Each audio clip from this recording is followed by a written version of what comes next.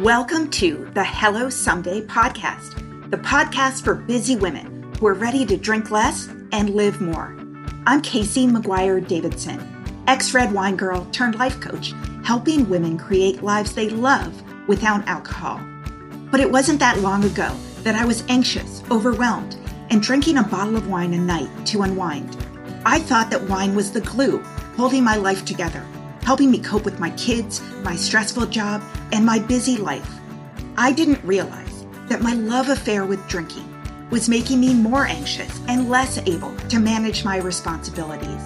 In this podcast, my goal is to teach you the tried and true secrets of creating and living a life you don't want to escape from. Each week, I'll bring you tools, lessons, and conversations to help you drink less and live more. I'll teach you how to navigate our drinking-obsessed culture without a buzz, how to sit with your emotions when you're lonely or angry, frustrated or overwhelmed, how to self-soothe without a drink, and how to turn the decision to stop drinking from your worst-case scenario to the best decision of your life. I am so glad you're here. Now let's get started. Hey there. I've got some big news for you that I have been not so patiently waiting to tell you about. After 6 months away, my super popular, completely free masterclass is back, and it's better than ever. I've been working on it for months, so if you have been struggling to get sober momentum, please go to hellosomedaycoaching.com/class. You can sign up for my free training, 5 Secrets to Taking a Break from Drinking, even if you've tried and failed in the past. In this 60-minute masterclass, I am going to share with you all the things you need to stop doing because they're setting you up for self-sabotage and what you need to start doing instead. I am giving you the steps and the mindset shifts that I go through every day with my private coaching clients, and it is completely free. So if you are sober curious, if you've been thinking about taking a break from alcohol, this class is going to set you up for success. I promise you, it is worth your time. So hit pause on this episode, go to hellosomedaycoaching.com/class and save your seat. Welcome to this episode of the Hello Someday podcast. I'm really excited to bring you today's guest and our conversation because we're going to talk about quieting your inner critic. And I know that so many women, including myself, who either struggle with drinking or are in sobriety, struggle with a really loud inner critic voice. My guest today is Vanessa Klugman. She is a mother of 3, a physician who retired when she came into recovery 5 years ago, and a life and recovery coach, as well as a She Recovers certified coach. Vanessa is in recovery from an addiction to prescription painkillers and anxiety meds. She's really in recovery from anxiety that stemmed from an unlivable life. Vanessa says she has a harsh inner critic who told her messages that she was not good enough. She believed that her worth was equated with how much she achieved, how well she was liked, and how much she gave to others. She wasn't living an authentic life, and this led to an inner sense of disease. And when I spoke with Vanessa and when I read this description, I completely resonated with it. I also have and am working on quieting an inner critic that tells me that I need to be productive and liked and good in order to be worthy. In recovery, Vanessa became passionate about sharing what she had learned from her journey of quieting her inner critic and befriending her anxiety. She started her business, Resilience Recovery Coaching, 2 years ago. Self-compassion was one of Vanessa's most powerful tools that she's learned along the way and that has helped her heal from shame and cope with those inner critical voices.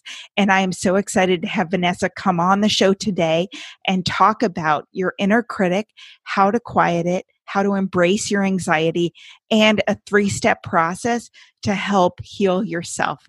Vanessa, thank you so much for being here. Hi, thanks, Casey. Thanks so much for having me on the show today. I'm really excited to share what I know about and what I've got to know about the inner critic and self-compassion. Well, to start, why don't you tell us about the inner critic, what it is and how it shows up for most women in their lives? Sure. So I think that what I noticed and what most women do notice is that when we come into recovery and just in general in life itself, we have put down our substance of choice. And that in some ways, I think is the easiest part of our recovery journey because we're then left to face ourselves, right? And without our numbing behavior. And often what happens is we experience anxiety, depression, shame, inner critical voices that are very, very painful. So I think that the thing that I help people learn and what I've learned myself is that we need to start becoming aware of those voices.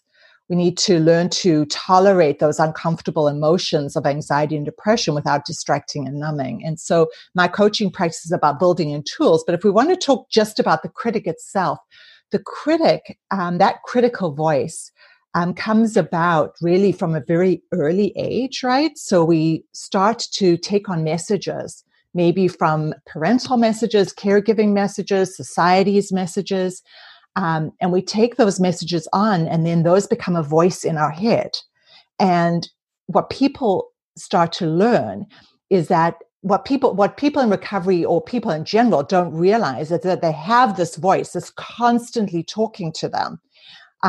As it's their mind chatter is what I call it. It's this constant mind chatter. It's like a devil sitting on your shoulder. It's berating you. It's beating you up. It's telling you to do better. It's telling you messages of not being good enough. That's pretty much what it sounds like. And many of us walk around completely unaware that we have this voice going all the time, talking to us all the time. So the first step is to actually become aware of it, right? To actually notice that we're caught up in that dialogue, that dialogue is going on all the time. And is it that it just is so constant, we don't even notice it, or we think it's us?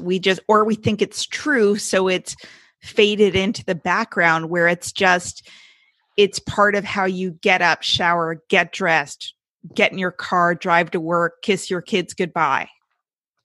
Yeah, great point. So yes, it is both. It's that we actually think it is who we are, right? Many people just think that is us, right? It is. We become so identified with the critic that we don't even notice that it's a separate part of us. So we just believe it. We just believe it to be true. And so we just don't even notice. We're just walking around life saying, I am anxious. I am not smart enough. I am not thin enough. I am not good enough as a mother. I am not pretty enough, whatever it is. Right. And so yes, we believe it. We don't know that it isn't even really truly who we are at our core. We believe its messages. We become identified with its messages. And so, and actually I love this quote from Tara Brach, who is a woman who I do a lot of work from. I've taken a lot of my work from, but she calls it the trance of unworthiness. So we walk around in this trance, caught in this trance of this unworthy chatter that tells us we're not a good enough mother, we're not thin enough, we're not smart enough, we're not funny enough, whatever. Everyone's voice has something that tells it something different. And when you start to write down all the stuff that the critic says to you on a piece of paper, you become kind of shocked. You look at that and you're like, I would never talk to anyone else like that. Wow. It's usually really mean and vicious. Well, one of the funniest ones I have, because I've done some of this work and it is really shocking, is stuff that you absolutely cannot control, but you've somehow internalized as not good enough or not good as. So one of the most hysterical ones that I have is that I'm not tall enough. I'm too short. So I'm 5'3", and I think that since high school, for some reason stuck in my head, I've desperately wanted to be 5'7" or 5'8". Like somehow if I was stretched out, I would be thinner. I would have more presence at work. I would be literally more looked up to. People would want to like me more. And that is so ridiculous because, A, a lot of people like me, including my husband, because not like me because of this, but they're like, you're so cute, because I'm kind of diminutive, in stature at least. And otherwise, like, nobody else is like, yeah, I don't take her seriously at work because she's 4 inches shorter than I really think she should be. Right. I mean, and isn't that crazy, that message, right? Because there's nothing you can change about that. And yet somehow in your mind, you took on that message that being tall was in some way a good thing, right? Absolutely. And you can just expand that to everything. And compounded, I can't wear high heels because I sprained my ankle in field hockey and lacrosse like 7 times. So I was like, not only am I too short, but apparently I'm not disciplined enough to wear high heels so that I don't look so short. Like, it's the stupidest example, but the things we carry around every day. Oh my gosh. Can we talk about perimenopause, menopause, and postmenopause for a minute? I am 48, so if you're going through it, I'm right there with you. I mean, hot flashes and night sweats, racing thoughts, the low moods, the poor sleep. It is not cool. And that's why I was really excited to find a supplement called Hormone Harmony by Happy Mammoth.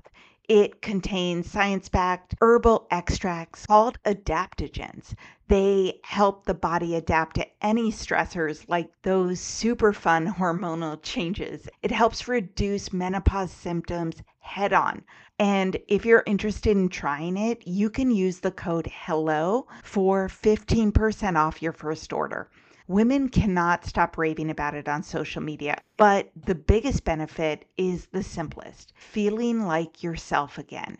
So if you're going through this, like I'm going through this, for a limited time, you can get 15% off your first order at happymammoth.com with promo code HELLO. That's happy, MAMMOTH.com. And use promo code HELLO for 15% off your first order. Yeah, so we have to become aware of those things we carry around, right? The first step in changing is actually becoming aware of something. So we write down the messages, we see what the critic is saying to us, and then we have to work with those messages and start to heal them and one of the ways I do that is it's called internal family systems, which is the idea that we all are made up of a bunch of different parts of ourselves. So we have a inner critical part, and we have a controller, and we have a rebel, but the inner critic is a really loud part of ourselves, and it's there for a reason, right? It's not just there to berate us; it's there actually to protect us. It's there to prevent us from failing, or to protect us from being rejected. And right? Is it true that most of us internalized this when we were pretty young, like 6 to 10, when we were first realizing that other people wanted us to behave in a certain way that probably was not the way we were behaving? I always think, I have a 6-year-old daughter, that this somehow starts in school. She went to pre-K, but like how you walk, how you talk, how you ask to go to the bathroom, some of that assimilation is really good. It's about kindness, but a lot of it is saying, both to girls and boys, that however you are naturally acting is not right. Yeah, we pick it up. Yes, we pick it up either from our caregivers, right? Or we pick it up from school. A lot of it comes from school and from our society, right? Or our peers. What do you get made fun of? What do you watch other people getting made fun of or being ostracized about? Yeah. And then you tell yourself, and you start to develop this inner voice that says, don't do that. Don't act that way. You need to be this way in order to be accepted. Right. And so you pick up that, you then build that into a belief that this is the way you need to live your life. And then when you're 20 and 30, it doesn't serve you anymore. It's now not protecting you from rejection. It's just causing you a lot of pain and suffering. Because you are rejecting yourself 50 times a day, as opposed to trying to protect yourself from being rejected by others. And what I think is not, it's in no way funny, but it's interesting. We don't realize that everybody is walking around with these voices in their head constantly. Like, it's amazing we can even have conversations with others and pay attention to what's being said, because when you write them down, you realize how often it is going through, and it's not just beating yourself up, although that's a part of it. It literally is stopping your natural reaction to almost everything you would possibly do as a sort of here, I think something and I do it. No, you're thinking something, analyzing it, stopping yourself, redoing it in a way that's more acceptable. I mean, am I going overboard as to the degree to which this permeates our lives?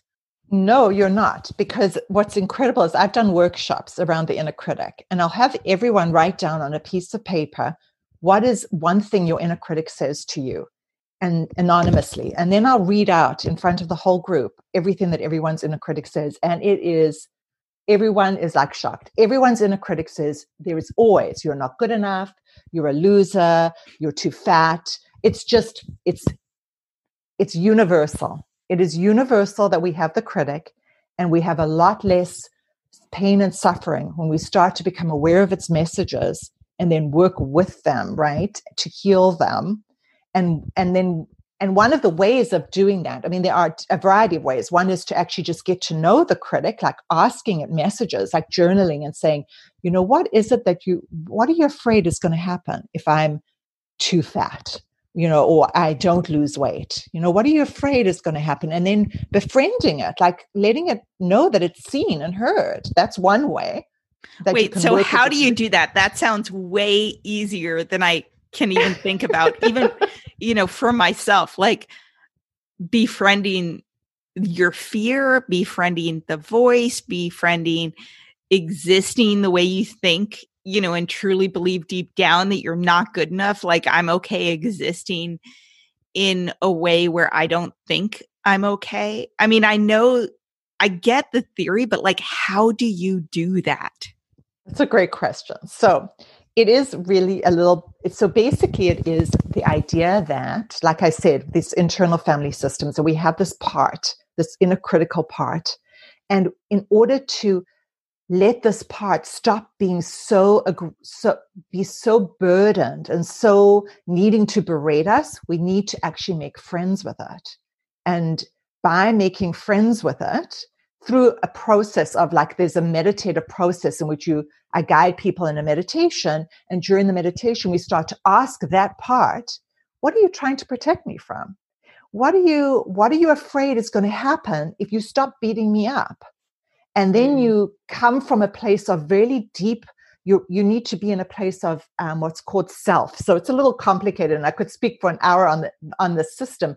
But sorry, I don't mean to interrupt, but something you said was so powerful, and I just wanted to pause and have you say something more about it. The question you asked is, what am I afraid is going to happen if I stop beating myself up?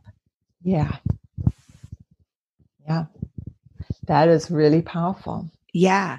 I mean, I almost want to like write that down, because when you say that, if I were to stop beating myself up, I mean, that's what you're doing, but there is a real fear. Like, you truly believe that by beating yourself up, you are making yourself better. And in reality, you're living in a constant state of bullying. Yeah. Right. And when you see that, and you really become aware of that, and you can come from a place of like deep groundedness, when you become aware of it, you can see how much pain you're putting yourself through. You can get a lot of healing then.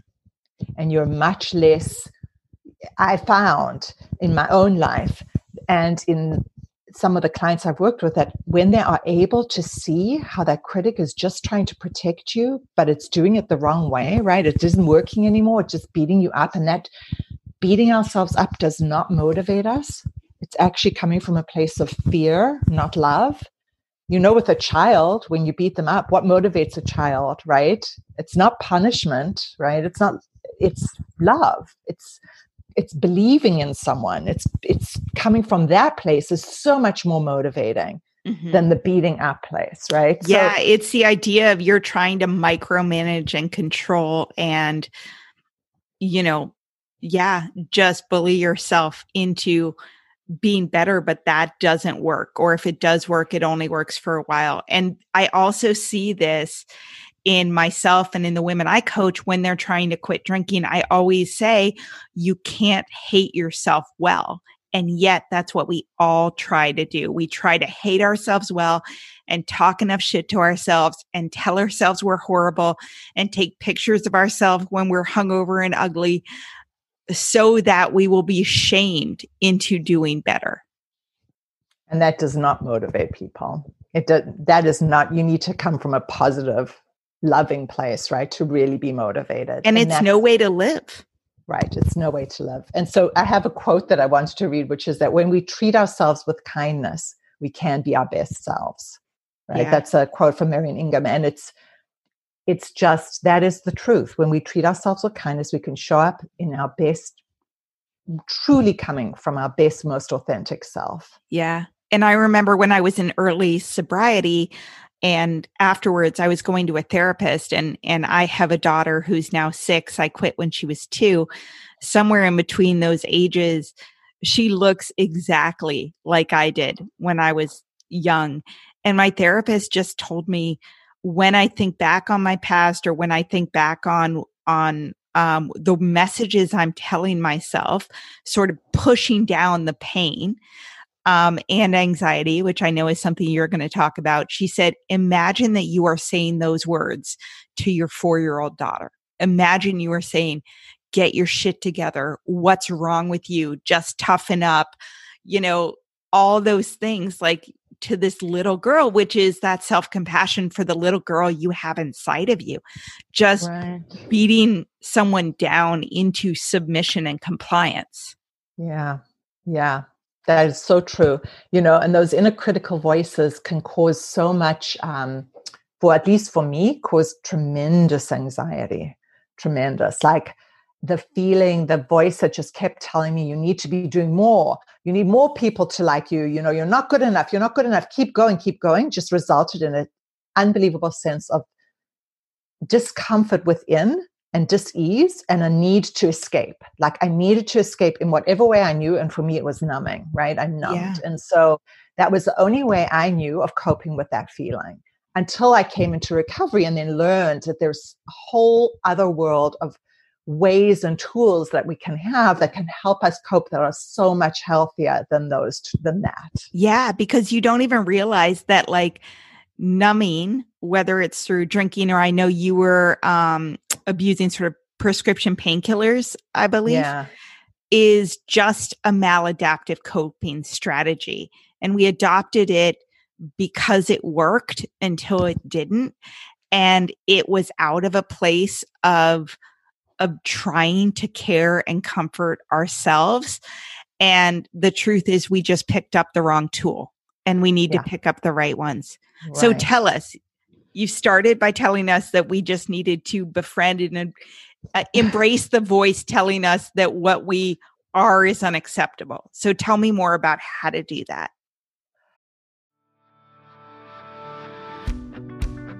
When I was drinking, I used alcohol to calm my mind, to relieve anxiety, and to sleep well at the end of a busy day. I didn't know that alcohol actually spiked my stress hormone, increased anxiety, and as little as 1 glass of wine a night reduced my sleep quality by 24%.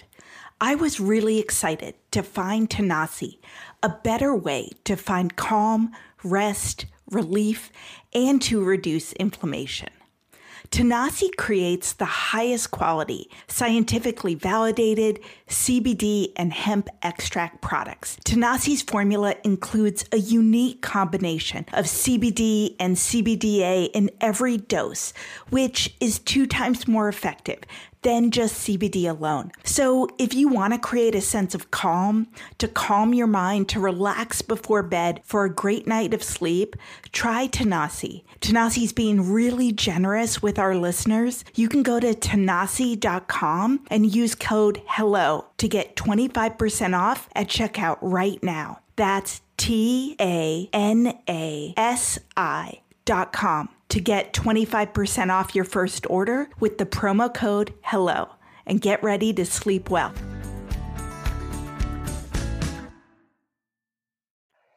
So one of the tools, and there are a number, but one of them that I've spent a lot of time learning about is self-compassion. That's just one of many tools that I use, but I love this tool because self-compassion is really simple. It's just about treating ourselves as we would our best friend or as we would one of our beloved children or a baby. I sometimes helps people to think of a baby. How would you treat a baby?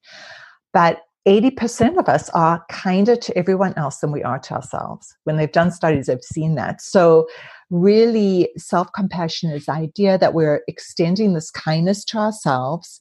And by doing this, it's been shown that like self-compassion reduces anxiety, it reduces depression, it helps people be resilient, it helps people regulate their emotions. It has all these incredible qualities about it. And there's a lot of research that's been done on it. So I love research. I was a physician, so I like to learn about things from a scientific standpoint. Like, yeah, there's actual science that backs this up, and I think that what I find a barrier to self-compassion is that people will say, oh, there are some myths around it. So if it's okay, I'll tell you some of the myths. Please, I'd love to hear that. Yeah. So the myths are, when I tell people to be self-compassionate, some people are like, oh, that's kind of weak. Some people think self-compassion is weak. Couldn't be farther from the truth. Self-compassion is actually been associated with resilience. And the reason is because when we are, and actually what I wanted to point out is that when they did studies of Iraqi vets, they took these vets, when they came home, those who were higher on self-compassion had much less post-traumatic stress, leading to more resilient. Women who are going through divorce, who have been studied and have more self-compassion, bounce back and do much better. So it's not weak. The other thing about self-compassion is people think that you need your critic to be motivated, right? I need that critic. I can't be compassionate to myself. Otherwise I wouldn't get anything done. I would go to hell. I would fall apart. Right. But like we said earlier, the driving force behind self-compassion is love, not fear. And love makes us feel secure, right? And confident, whereas fear feeds insecurity. So that's another reason why self-compassion does not undermine motivation. And then the last is the idea that self-compassion is in some way selfish, right? And it's not, because when you meet your own needs, you have more, not less, to give to your family, to your children, to other people in the world. So it's not selfish. So those are the things, that the barriers I get when I even bring it up. Well, and I think, and this is it's completely going to date myself, but I'm thinking back to an SNL skit back in the day, Saturday Night Live, that was like, I forget whether it was Stuart Smalley, but the guy turned to a mirror and he was pretty cheesy. And he was like, you're good enough, you're smart enough, and gosh darn it, people like you. So I feel like people think self-compassion is sort of putting that on a vision board, which, by the way, I'm the biggest vision board person. I don't think this is a bad idea, saying those things to yourself, but also that it's only losers do that, right? People who are comical, people who you would laugh out at SNL. Right. So tell me about that. You said it's selfish. The myths are that it's selfish, that it's weak. That you would fall apart. But what about that sort of caricature, I guess, of the person who does that? I actually think a person who, I love that caricature. I mean, I think that's the misconception about it, right? So I actually think there's a lovely idea about self-compassion that Kristen Neff, Neff, is the woman who's done all the work on self-compassion, by the way. So if anyone's interested, they could look her up. But she talks about these two sides to self-compassion. There's the yin and the yang. The yin of self-compassion is like the soft self-compassion, the being kind to yourself, the kind of sweet, that part of self-compassion. And just as important is the yang. And I love this because yang self-compassion is fierce self-compassion. It is the self-compassion that says no. it's a self-compassion that puts up boundaries, that has Ah, that hard no. And we need both in order to have a balance of our self-compassion. So it's not just the being nice to oneself, it's also the standing up for oneself, it's right? There's having a a backbone. It's the opposite right, of, right. it's not when your gut says no, you smile and say yes. It's actually Right. saying, I'm going to take care of myself rather Yeah. than acquiescing to Yeah. all these people who I may not even like and respect, but just out of fear. So it's strong, not Yeah. weak. Yeah, it's like the mama bear, right? Looking after her cubs. Yeah.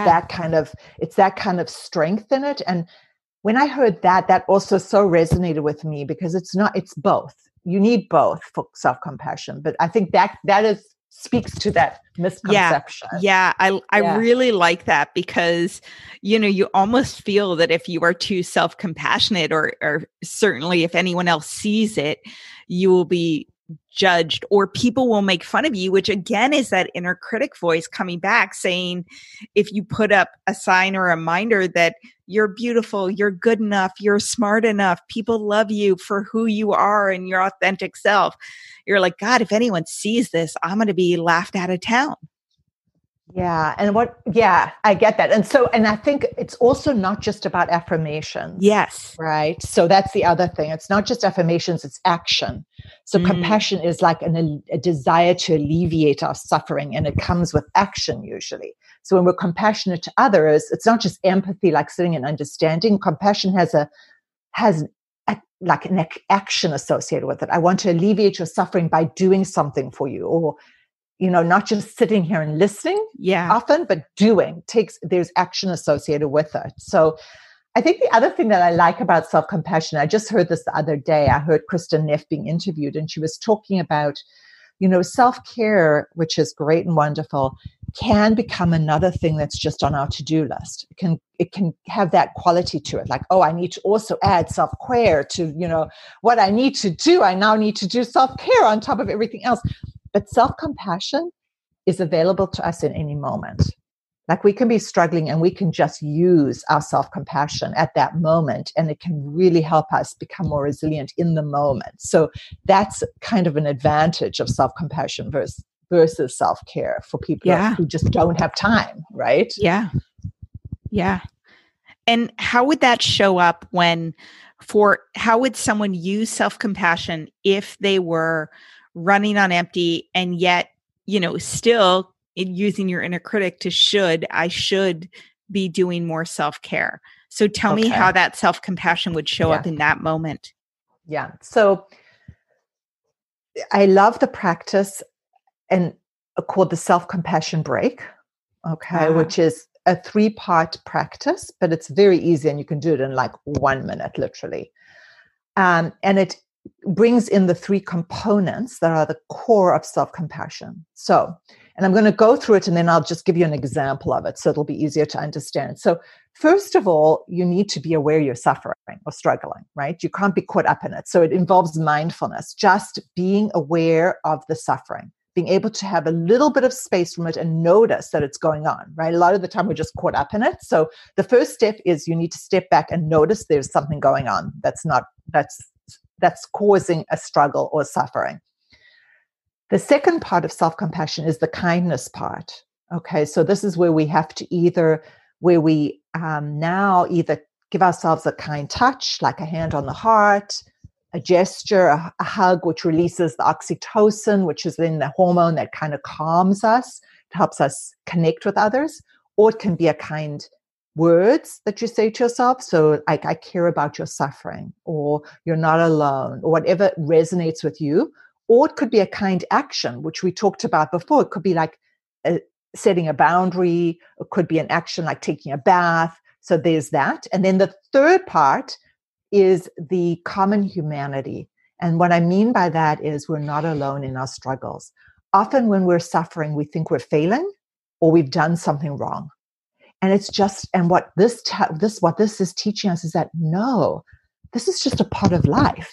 Everyone struggles. Struggle is normal. Suffering is normal. We wouldn't go through life without this happening. We're all going to have problems with our children. We're all going to have challenges in our marriages. We're all going to have times where things are hard, right? So those are the three components. But let me just do it very quickly. Like you're just having a hard day, something's going wrong. Your inner critic is being really loud, telling you say the example is you forgot to pick up your child at school, or you arrived late and you're like, I'm such a bad mother. How could I have done that? What's wrong with me? So now you just go, oh, I'm really struggling right now. This is like, I'm really beating myself up. That's mindfulness. The second step is, what can you do kind for yourself? It's okay. I've got you. It's okay. I love you. I care about this suffering you're going through right now. This is really hard. It's hard to be a mom, right? It's hard to do everything. And then this is part of life. We all make mistakes. We all struggle. We all suffer. And then there's it softens the experience. And then you're able to come to pick up your child without beating yourself up, but maybe, oh, I'm so sorry, mom was late because she did this. And you can connect, right? And there's not this like, you're in this really negative, anxious mood. You've brought yourself up from the downward spiral. You've interrupted it.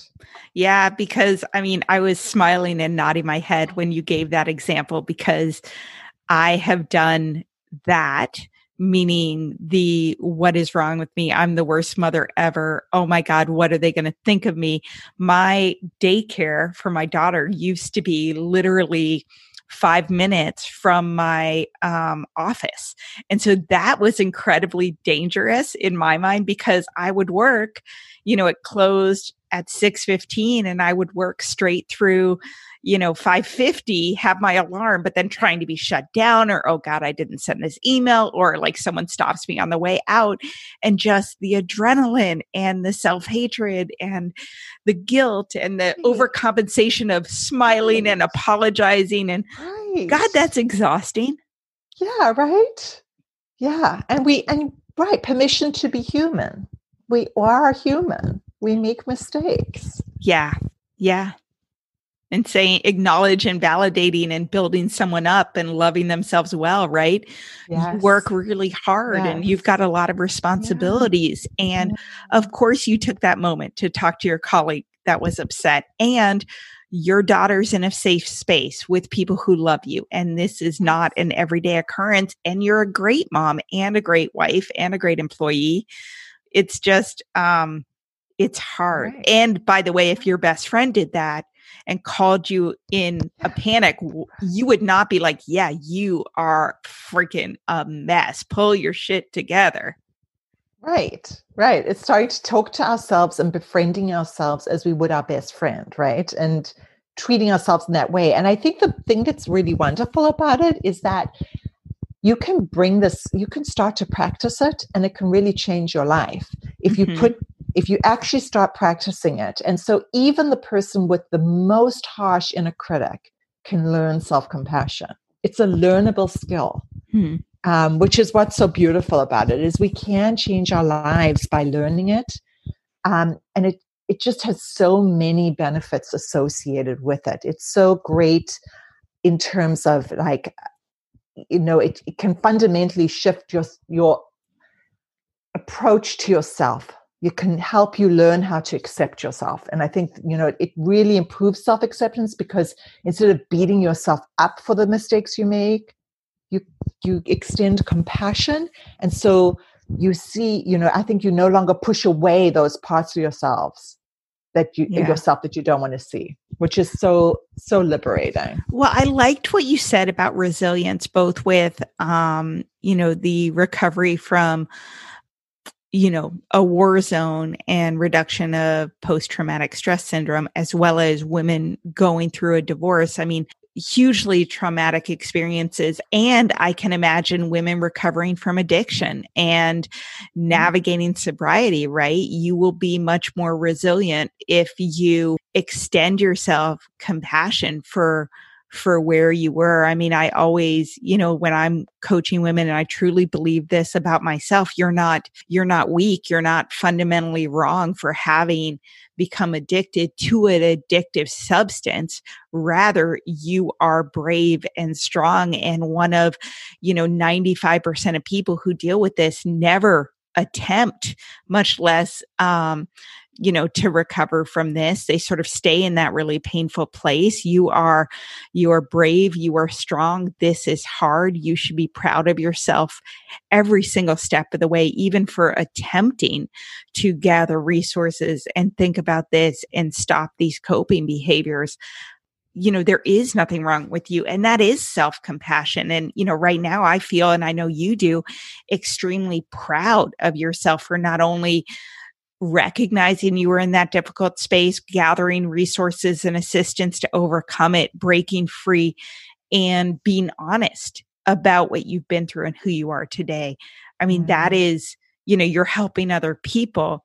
And none of that is, what is wrong with me? Why did I do this? Why can everyone else drink and not have these issues? Why am I so weak? Why did I do this to my children? All of that crap.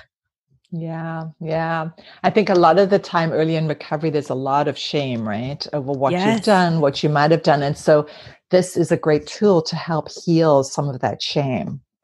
Just extending yourself some compassion can be very healing for shame. And And did you do that for yourself? Because I know, we haven't talked about it, but you went through a period of addiction and came out of it. So how did you use that self-compassion to help yourself in that situation? So when I came into recovery, I really realized that I really feel like I'm in recovery, like I said, from an unlivable life. I had set these standards for myself that were really impossible to stick by, and created, a tremendous amount of dis-ease within me.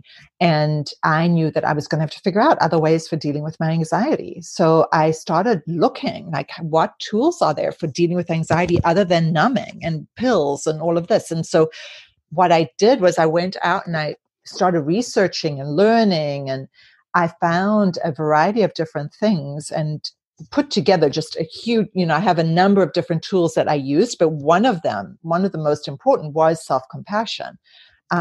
Along with, like the rain practice from Tara Brach and tapping to help me ground myself, and, surfing urges and all kinds of different tools that can help with anxious feelings that are not using a drug or distracting myself, right? Numbing or distracting.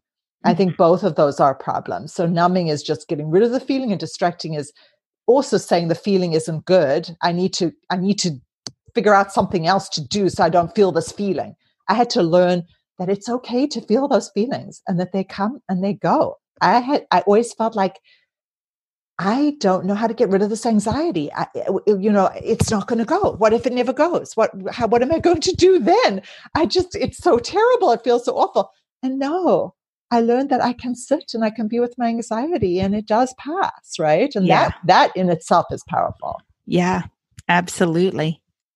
And also just when you're feeling any emotion, realizing that there's something beneath that is valid, and acknowledging that. I know that I was never, and still am not, very comfortable with anger at all. I mean, my inner critic voice says, you are not allowed to be angry, even when it's valid. Like, there must be something wrong with you. You need to make this go away as quickly as possible. You need to explain it away, rationalize it, make yourself be okay with whatever is causing the anger, as opposed to, saying, okay, what am I feeling? I'm angry. Why am I feeling angry? Because of this. You accept responsibility and take your part of it, but you also recognize when it is a valid feeling and figure out how that, you don't need to make it go away. It is a signal that something is not right and that something needs to change. Yeah. All emotions are there for a reason, right? They're telling us something. They have a message. And anger is a big one for women. A lot of women suppress anger, right? It's not appropriate. It's not right to show your anger. I mean, that's the message I got. I also had a huge problem with anger. Like, Yeah. anger, I don't want anyone else to be angry, and I don't want myself to be angry, right? Like, it's like, it was a very challenging emotion, but it's there for a good reason. It says someone's crossed a boundary. And so if we can work with it appropriately, right?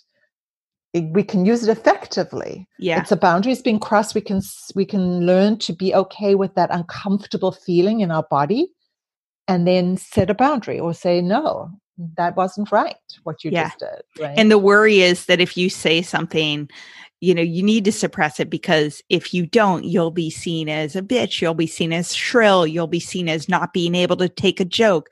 You'll be seen as uptight, or people won't want to be around you, and you'll be so uncomfortable with conflict that then you'll have to apologize for righteous anger. You know what I mean? Just to make it okay in terms of sort of the emotional environment around you. I mean, and all of this is subconscious, and yet it is a constant chatter in your head. Yeah. So I think for me in recovery, the big thing has been one of the big challenges has been learning to skillfully navigate my emotions. Yeah. In particular, the emotion of anxiety. So what is, like you said, what is the underlying message? First of all, it's just, when you're anxious, it's grounding yourself, right? So it's that practice of like, I need to calm my sympathetic nervous system right now. And I have a whole bunch of practices to do that. And then once I've calmed it, then like, what is it really here to tell me? Like, why, where is this anxiety coming from? And for me, it was coming from these messages of, I need to be constantly proving myself. I need to be making everyone else happy. I need to be giving all the time in order for people to think I'm a good person, right? I need to be giving to everyone else so that everyone else thinks I'm great at my own expense. And when I started to see that and was able to then use self-compassion and set some boundaries and choose things I want to do and not live by all the things I thought I should be doing, my life changed dramatically. But it takes time and it's work. Well, I mean, I remember someone said this to me, and I think it's a thing about like, don't should on yourself, Right. So, question for you, since you brought up that, all those messages, what were you afraid would happen if you didn't beat yourself up constantly? I think that I was mostly afraid. I think it was mostly a fear that I would be rejected. I wouldn't be part of the tribe. I wouldn't be admired. I would be rejected. I think that's what it came down to. Yeah. So what did happen when you stopped beating yourself up constantly? I started being the person I knew I always could be. Like, I always knew deep down inside there was a place where I could feel at peace and live life according to my own values and my own, what I believed was important rather than what I'd been told was important. And many of the things were similar, right? And they weren't all that different. It's just that I was doing things because I enjoyed them rather than because I thought I had to or I should. Mm-hmm. So I started shifting. I created some boundaries that were very important. Tell me about those. Give me a few examples, because I think it's helpful. So I had to create boundaries in terms of family boundaries. So boundaries with people in my life that I felt I needed to be constantly taking care of. And it was not working for me. When I am giving out of duty and obligation rather than from a place of wanting to give, it has this kind of negative feeling inside, right? When I'm giving because I really want to give to somebody, there's a very different feel about it. And so I had to do that with some of my family members. And that was the biggest issue. It was that I needed to do. Mm-hmm. And so once you were able to do that, you were able to live more at peace and in alignment, and hopefully more resilient as well, as you were discussing it. So when things come up, you don't spiral in the same way. Yeah. Much more authentic and much more coming from the place what felt right to me inside. Yeah. And one of the things, that I've found since quitting drinking and not beating myself up constantly about that is, it's not only having self-compassion and recognizing that the emotions you're feeling are for a reason and that they may or may not be serving you. And realizing that, one of the things I love about recovery, I think we're doing it on this podcast. I think other podcasts and the secret Facebook groups and are doing it, is realizing your third step of that process, which is the common humanity, that there are so many women out there and men who hear the exact same voices that you do, that feel the same way you do, that are giving voice to everything you thought was fundamentally wrong with you, that you tell yourself every day. And the more that we hear that you, Vanessa, that me, Casey, that all the women that we're talking to and are, going through this process of quitting drinking, we all hear the same thing. Like you said in your workshop, that we all think the same thing constantly, that common humanity after sort of the acknowledgement, befriending it, kindness. I mean, that is life shifting. You sort of go through the world with more empathy for yourself and kindness and for other people, knowing that you're not alone. Yeah, you put that beautifully. That is very true. Yeah. And I think it also can be helpful. Like for me, a lot of what I do and why I talk on podcasts and why I tell my story is because I want to help people see that here I was, a physician, right, who had it all and who, looked like everything was great on the outside because I was so good at hiding things, was really struggling. So the person who's next to you who looks like she's great could be struggling just as much, right?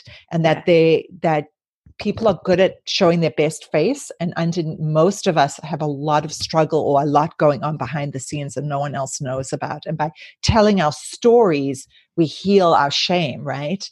With shame, because shame lives in secrecy. Yes. So by coming out, we actually are helping heal that shame. Yeah. And it's so freeing. It's so free. Yeah. I didn't realize before I quit drinking, because you almost have to. You've taken away all your coping mechanisms. You have to share what's going on with you. You have to talk about it. You have to get support. And I didn't realize until I started to do that when I was going through the process of quitting drinking, how little I shared those struggles with even my best friends from high school, from college, from being a mom.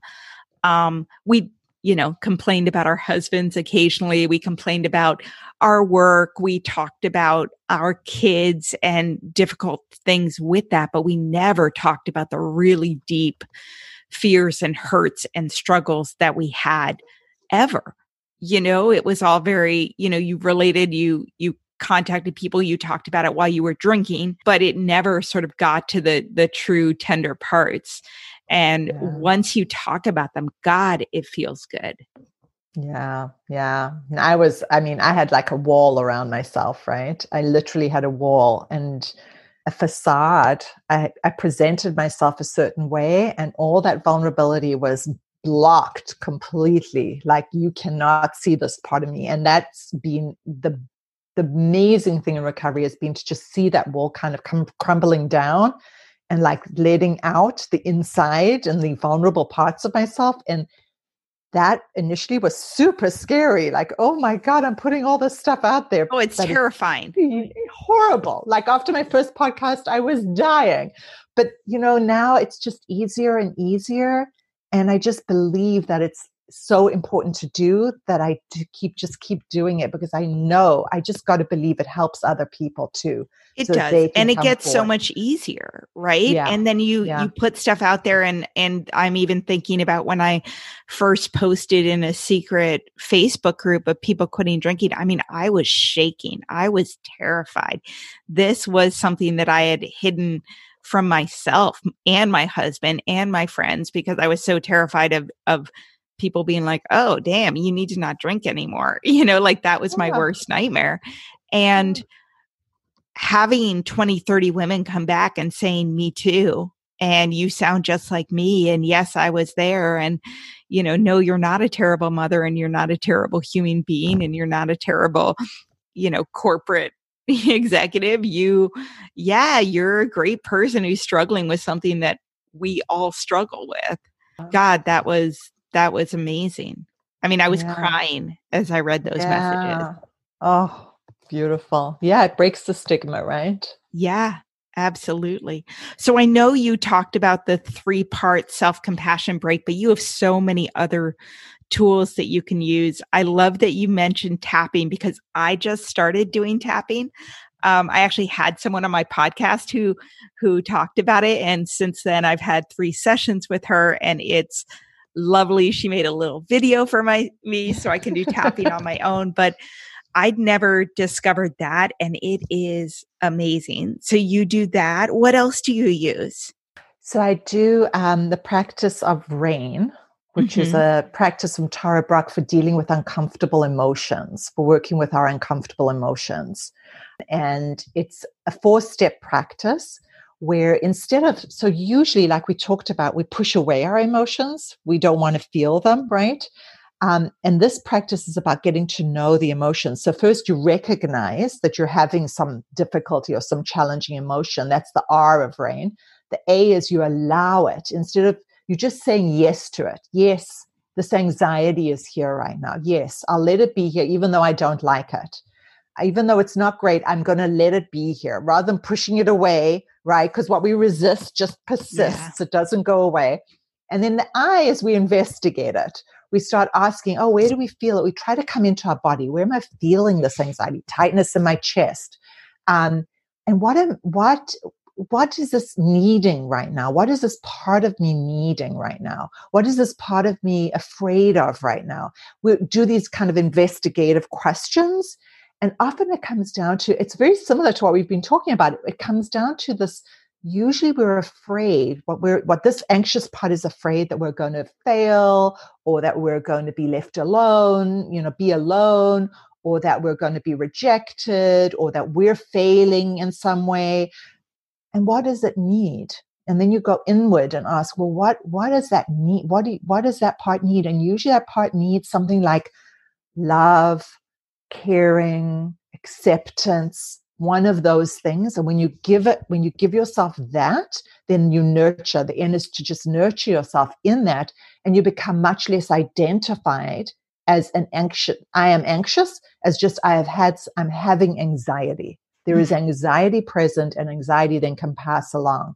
So it's a beautiful practice. It's like the RAIN of self-compassion, that's another practice that I've used. And I do a number of other things as well, urge surfing and other practices that just can be really helpful for being with uncomfortable emotions and feelings.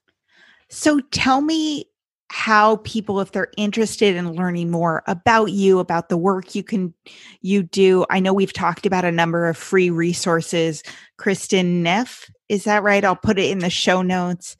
Tara Brach and RAIN and the 3-part practice. But if they're interested in working with you or finding out more about what you do, how can they get in touch with you? Okay, great. So you can go to my website, resiliencerecoverycoaching.com, and sign up for my newsletter. I send out a newsletter every month that has some free resources that are around anxiety and resilience. And then I also have a Facebook page that people can join, the Resilience Recovery Coaching Facebook page. I'm also going to be starting a one-on-one coaching program, which is going to be a 6-week coaching program around befriending your anxiety while living your best life, where I'll be taking people through understanding your anxious brain, and then working with various grounding techniques and tools. And then we'll work on accepting and allowing our emotions rather than fighting and pushing them away.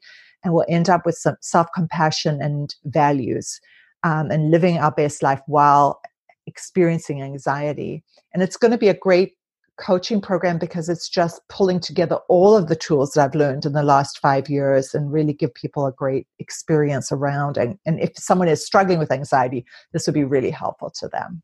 And you said that was a one-on-one coaching program. Yes? 6 weeks. Great. Yeah. That sounds very helpful. Yeah. Yeah. That's wonderful. And I want to ask you, Yeah. what's changed in your life since you found recovery? Okay, so what's changed? So many things, but I would say that finding recovery has allowed me to let go of limiting beliefs that were holding me back from living an authentic life. And I no longer live my life according to those old messages that I took on when I was young. I now live it according to my own beliefs. And I'm in a place right now of greater peace, much greater balance.